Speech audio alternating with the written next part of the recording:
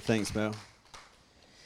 Against all odds, this series, really what we're wanting to do here is we're plugging into hope. Hope is one of the most powerful forces in the universe. The biblical definition of hope is very different from our Western definition. We look at hope like a wish. Or is that how? I hope that happens. It's like I wish that would happen. But the biblical definition is actually talking about a confident expectation.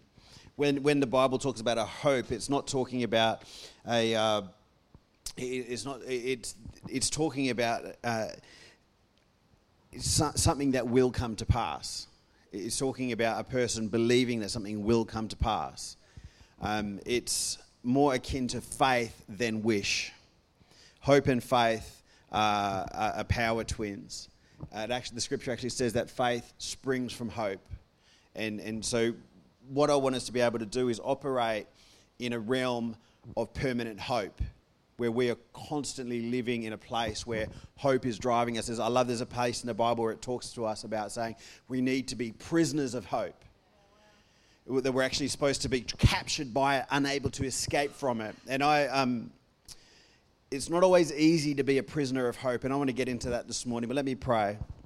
Lord, I thank you that you give us a hope, Lord, that you say that you have a hope for our lives, God, that you don't leave us as orphans, God, but you come to us.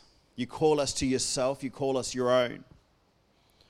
Lord, we trust you with our lives, our outcomes to your hand, and because of that, God, we have hope of a positive outcome. We have an expectation of a positive outcome. In Jesus' name, amen. Last week, Melissa spoke about, and she started with this story of these two guys walking along the road to Emmaus, and Jesus popped up alongside him, and she just unpacked it so beautifully, but really just dealt with the fact that these guys were at a point of despair. They had this expectation. They were operating in a place of hope, but then all of a sudden some trials happened, albeit massive. Jesus was crucified. But something happened and the hope was derailed.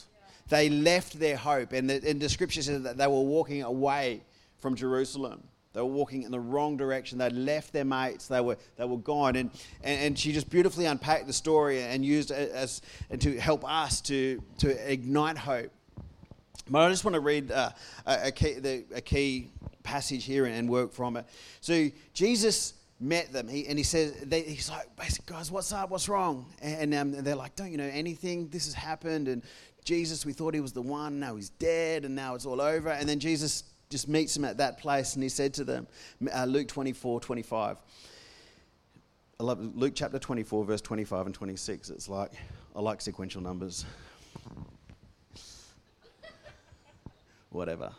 He said to them, how foolish you are, and how slow to believe all that the prophets have spoken. Did not the Messiah have to suffer these things and then enter his glory?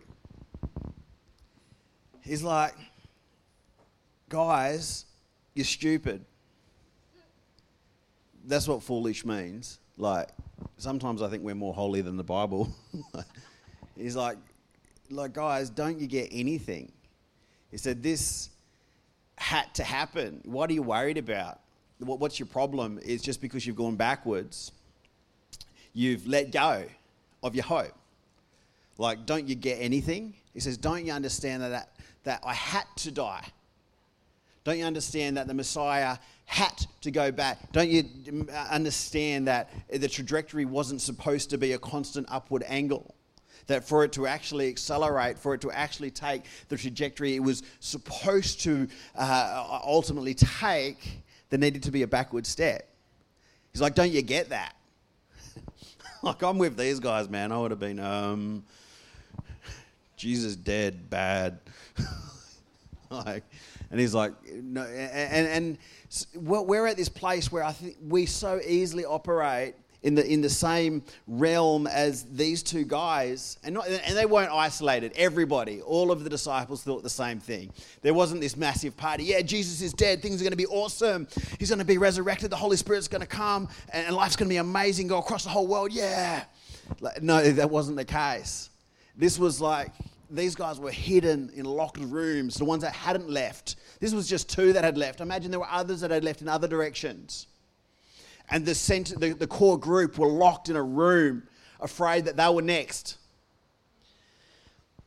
And so it's like this. I don't know about you guys, but I, at some point, tend to join these guys. Now, I'm a positive person. Mel just gets annoyed at me. She's like, no, like, enough of that, just some reality. No, like, okay, enough. I know what it's, just be real. And that's me. But there comes a point where I will give up. I will give up. And I actually let go, and hope is gone. And for these guys, everything seemed to be over. The dream was done. There was nothing left to stand on. There was no point in keeping hope anymore.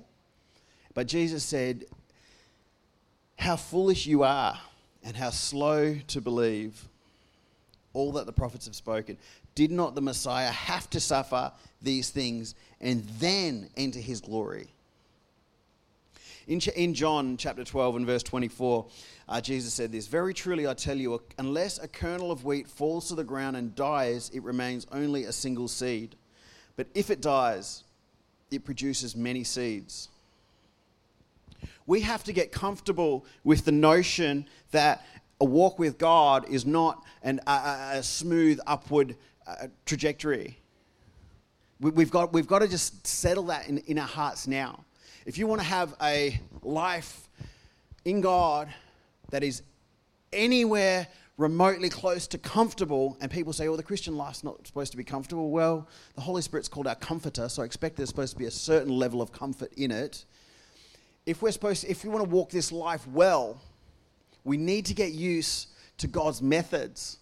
And it says here that unless a kernel of wheat falls to the ground and dies, it produces no fruit and remains only a single seed. But if it dies, it produces many seeds. This life with God has what looks to be backward steps, what looks to be death in our lives. And if we are going to operate and maintain an attitude of hope, we need to settle this. We need to get okay with that. Personally, I'm not okay with that. That's a dumb idea. Like, why did Jesus have to go to the cross? That's stupid.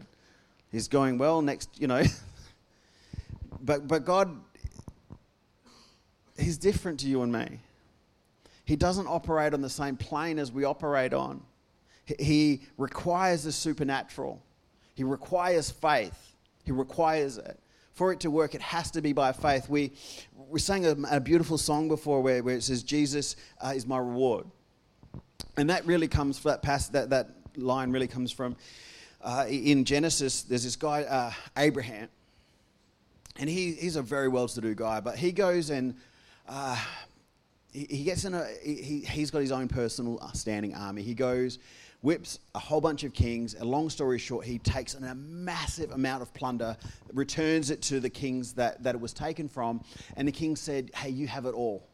Now, you've got to understand, this was 4 kings, 4 nations worth of plunder, and they were saying, have it all. And Abram at the time, he says, no, I won't have any man saying that he made me rich. And he said, no, I won't take it. The very next verse is scripture says that God met Abraham right after he's just turned down all of this stuff from the hand of a man. And let's not get weird here. Abraham at different times took things from the hand of other men, but in this particular circumstance, he didn't take it. And that was the reason. But God said to him, he said, I am your great reward. I am your shield and your great reward. What he's saying is like, we need to be comfortable knowing that nobody else can say they supplied me except God. Nothing. We need to be able to live where that is our reality, where that is our testimony. Where if it hadn't have been for God, I could not be here, but by the grace of God. And God's saying, I require you to operate in that place. I require it. It has to be faith.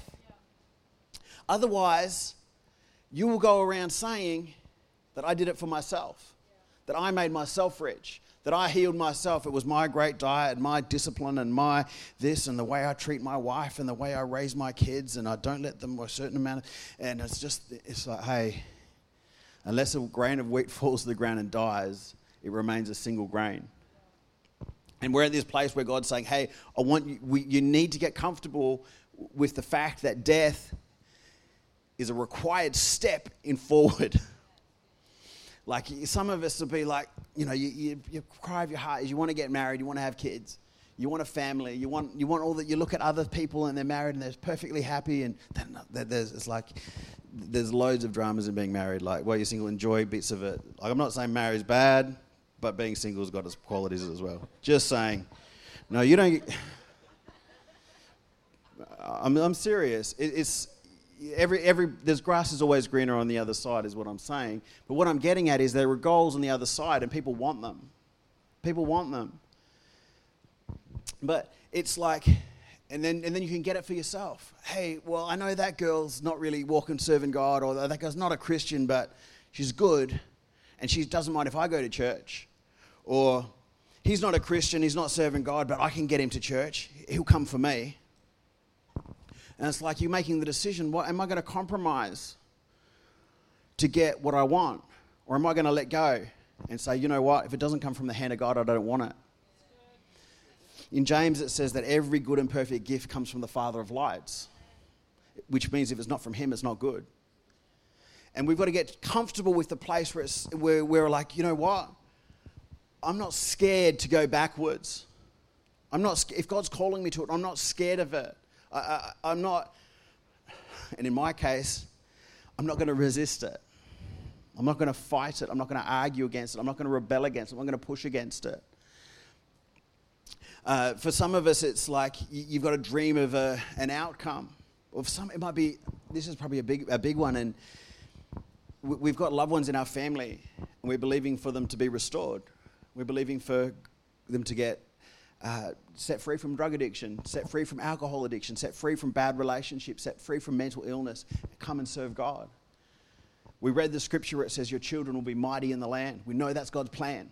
We know that's God's plan for your kids. You're praying, or your brother or your sister. We're praying and believing, but then things got worse. Where's God? Where's God? Where's my hope? The odds are stacked against us. This is now, it was already bad, now it's worse. It's like, will we hang on to the hope that against all odds, that person will turn? And having operated in that realm for quite a while, serving people in that sphere, can I tell you that backwards is awesome? Closer to rock bottom, man. Unless they hit rock bottom, they will not turn around. Rock bottom is good. That's when they put their hand up and ask for help. For me, I remember God promising me that I would preach the gospel to the nations. I remember when I was a new Christian, I read a scripture in the Bible and it came alive, and God just imprinted it on my heart, and I knew this is what I was born for. And I thought, I'm going to go to Bible college and all of this stuff. And then God said, no, I want you to work at a rehab. It was a Christian rehab, so at least I could see some sort of loose connection to my destiny. And I'm like, okay, cool, let's go stay here. And then God's like, yeah, I want you to work in a warehouse. And now I'm seeing no connection. I'm like, I got nothing. And then this went on for like 2 years. And I'm like, okay. And then I wrestled with it. I'm like, okay, God, I'm here, and I'm fighting it, and I'm fighting it, and I'm fighting it. And then one day I said, you know what? If I'm going to work in a warehouse, I'm going to be the best storeman there is. And then that's it. Let go. Let it die. 3 days later, I got a phone call coming to us to pastor this church. 2 years, 3 days. What I'm getting at is there's a point where we've got to get comfortable with the fact that when we die, when things happen, we've got to trust that God's got it in control, that God has got it in hand. Now, I'm a prisoner of hope. I'm one of these people that, and it's not easy. I'm just watching that clock because we're having dramas. Oh, there we go. I thought we were doing better than I was. I'm one of those people that, Like if the word says something, if God says something to me, then I'm going to hang on to it and I'm good. Like, and no matter what happens, I'm standing on it. And I'll keep the dream alive in my heart. But it can be very painful. It can be really painful hanging on to a dream, believing a promise over your life when everything is going the opposite direction, where it might be at a point where we could actually just say,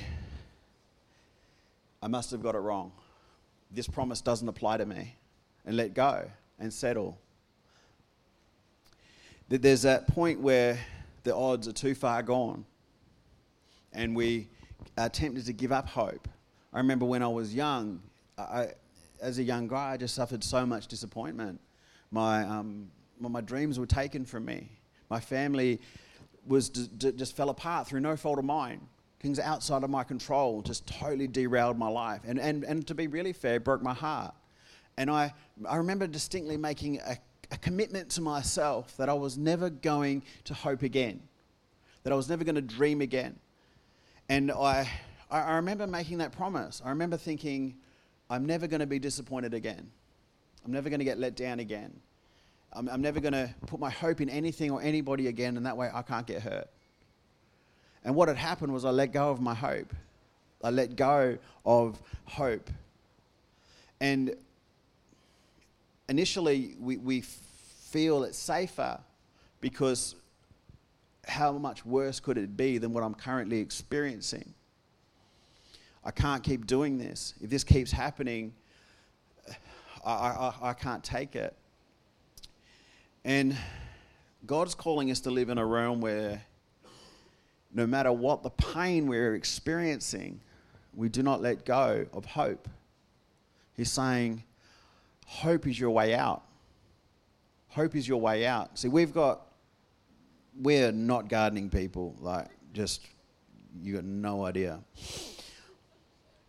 But we've recently tried, like we had holidays and we're like, right, Mel's like, Jacob, this yard's getting in shape. And I'm like, yeah, let's do it. Went to Bunnings and anyway, and it's looking good. But earlier, before this like little gardening revival, my daughter had some flowers or something or other, and she wanted to plant them, and they put the seed in the ground, and we started to water them. It was right before we went on holidays. I'm like, this is just going to kill these things. But she wanted it, and I'm like, oh, I don't have the, you want it, whatever. She wants it, she gets it. No. In this case, it was like, but what happened was those seeds were in the ground. They were watered for a point, and then it stopped. And what would have happened with these seeds is they've gone in the ground. They've taken that backward step that life throws at everybody and everything.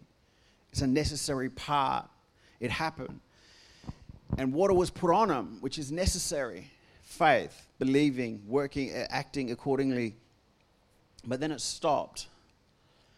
And the potential that was in these seeds is just gone. It's gone. They will not sprout. Short of a resurrection, these things are gone. And we all have the propensity to let go of the seeds that are inside of us. We think these things have been buried and dead. They're not. They've been planted and are germinating. We can't let go of them. I reckon there are going to be a lot of people come heaven that have got seeds that are stillborn inside of them. We're going to be held to account for the things that God gave you. And you were required to be fruitful with them.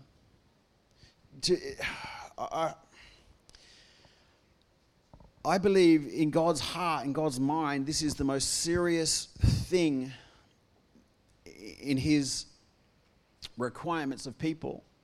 We read this story where Jesus was likening heaven and God to a leader and a ruler, and us as servants of God, of this leader. And it says that the ruler entrusted his people, 3 people, with certain quantities. of resources, seed, if you like, dreams. Actually says talents is the scripture. It's where we get our English word talent from. It's talking about a weight of gold.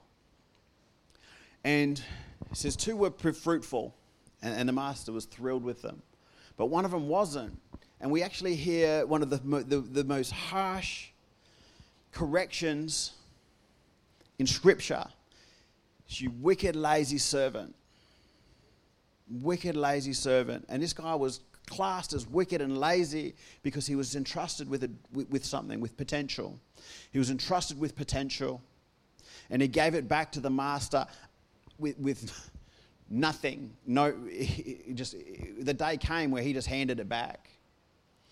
He made no effort to turn that potential into many seeds, to multiply it. And God puts dreams in our heart, and these things He's calling for multiplication.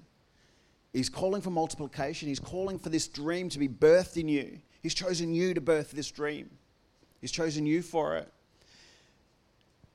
And I love what Mel said, there's no condemnation, and we are under grace, but we will be held accountable for the things that God's given us. The dreams that God's put in your heart, they're so powerful. God, inside of that dream, inside of that word, inside of that promise, is literally the fuel of heaven. Literally the fuel of heaven. God says, I will get behind my word. He says that His word is His power. When God's given us a promise and we go backwards and it seems terrible, the odds are absolutely stacked against it, it's done. But we're still there holding on. We're still there holding on. Mel spoke last week, and my mum, she was waiting, I think it was like 24 years for her sons to come out of addiction. 24 years. That's a long time. But can I tell you that one day it happened? Became a day. These guys had walked away from Jerusalem. Had walked away. And Jesus said, how foolish you are and how slow to believe. How stupid and slow you are. That's Jesus, man. Meek and mild, lovely Jesus. Like, you stupid slowy. Like what? This is what He's saying to these guys. He's saying, hey, when a seed goes into the ground, what do you expect to happen? And He's like, don't you recognize that these things that are dying are seeds? Don't you recognize that? If it came from me, if it came from my hand, it's good. If it came from my hand, it's for you. If it goes into the ground, awesome. That's great. Let me read in Romans chapter 5, verse 2. Let's start halfway through verse 2. It says, and we boast in the hope of the glory of God. Not only so, but we also glory in our suffering. That word boast and glory, they're the same word. They're talking about celebration. We celebrate in the hope of the glory of God. Not only so, but we also celebrate in our suffering. Because we know that suffering produces perseverance, and perseverance, character, and character, hope. And hope does not put us to shame, because God's love has been poured into our hearts through the Holy Spirit who has been given to us. You're saying, like, celebrate in your hard times because they produce hope. You're starting to feel like you're losing hope. You're starting to feel like the dream's dying, where the dream's gone. It says celebrate. And it says what will happen is hope will spring. Hope will spring up. Hope will spring up. This against all odds lifestyle requires we adjust our reality. It says, by faith, Abraham, when God tested him, offered Isaac as a sacrifice, who had embraced the promise, was about to sacrifice his one and only son. Even though God had said to him, even though God had given him a promise, even though God had given him a hope, it is through Isaac your offspring will be reckoned. Abraham reasoned that God could even raise the dead, and so in a manner of speaking, he did receive Isaac back from death. Abraham had changed his logic. His logic was, God said it, it's happening, it's going to happen, and what? Die? So what he's basically, this guy, the promise was that through this son, Isaac, he was going to have kids, and they have kids, and just this amazing nation was going to come from this one kid. When I say kid, he was actually like 30 years old at the time. 30, they reckon he was like, early 30s. And so it was a massive journey already for this kid to be born. For those that don't know the story of Abraham, man, you've got to read that. And it was against all odds the child was born in the first place. Now God says, kill him. And I'm not condoning child sacrifice or human sacrifice in any way, shape or form, disclaimer. But he in his mind was like, well, okay, I know that the promise has to come through this child, through this man, through this person. But now God's saying, bury him. Okay. My logic is that it's got to come through him. If he dies, God's going to raise him from the dead. So when God calls us to lay down our dream, when we're seeing our dream go, when we're seeing our dream buried, our logic needs to shift. It needs to shift. It needs to get to that point where it's like, no, I think buried things come back to life. I'm not stupid or slow. I know what my Bible says. He had to die. He had to die. My dream had to die. It has to get buried. When they're going backwards, that's a good thing. And my favourite passage for probably the last little while is Hebrews 11:11. It's now dealing with Abraham's wife, and it says, now by faith even Sarah, who was past childbearing age, was enabled to bear children because she considered him faithful who had made the promise. It says, because she considered him faithful who had made the promise, she was able. The actual trigger was that she considered him faithful who made the promise. And when God's put a promise in your heart, the circumstances actually don't matter. They don't matter. The question, what matters is, do you consider him faithful who made the promise? Do you consider him faithful who made the promise? And we've got to look at some of these dreams that God's put in our heart. Some of us is a child. Some of it's a husband. Some of it's a wife. Some of it's to be able to provide for our families. Some of it's just to achieve these amazing things that we know God's called us to do. And then things are going backwards. You're working in a warehouse, a dusty old warehouse. You're watching your kid messed up on drugs. You're watching your marriage go down the tube. You're watching your business fail.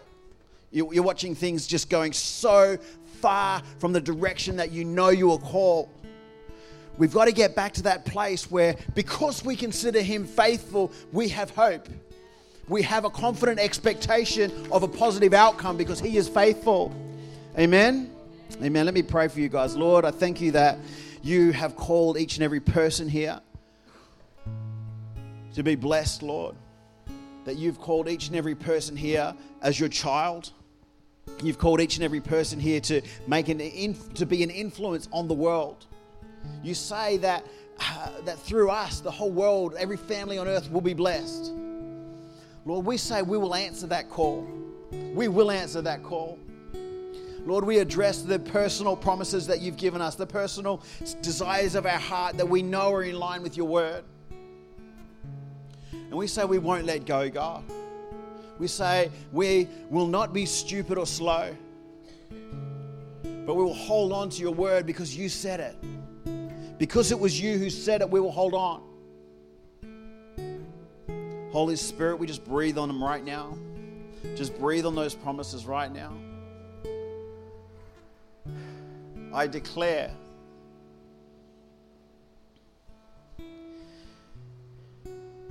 that we reason that God could even raise the dead. So we speak to these dreams, Lord. Some of us have let go a long time ago. Some of us have made those secret covenants that we will never again be let down. We will never again be disappointed. We'll never again be hurt by anybody. We just renounce them. And we say, God, today I dare to dream again. Today I open the door for hope in my heart. Lord, that we won't be people who on that day, or when we're asked to give an account for what you've trusted us with, that we'll be able to show you fruit, Lord. We'll be able to show you increase, God. We'll be able to show you the fruit of what you put in us, Lord God. And we would hear those words, well done, good and faithful servant. Dad, you're so faithful. No matter what we're facing, Lord, we declare that we trust you because it was you who said. Hallelujah. Just while we're in this attitude of prayer, I just want to give anybody here that has never made Jesus the Lord of their life, and anyone that's joining us online or listening to recording here, that this is your chance to let God in. I'm going to pray a prayer. I'm just going to ask that everybody repeat it after me. And if you're praying this for the first time, I just mean it with all of your heart. This prayer is called the prayer of salvation. That means a prayer of starting again, of total healing. All right, church, just repeat after me. Dear God, I choose to come home. Please come inside of me. Live inside me. Make your home with me. Wash me clean. Forgive me of all my sin. Today, I choose to follow you for the rest of my life. In Jesus' name, amen.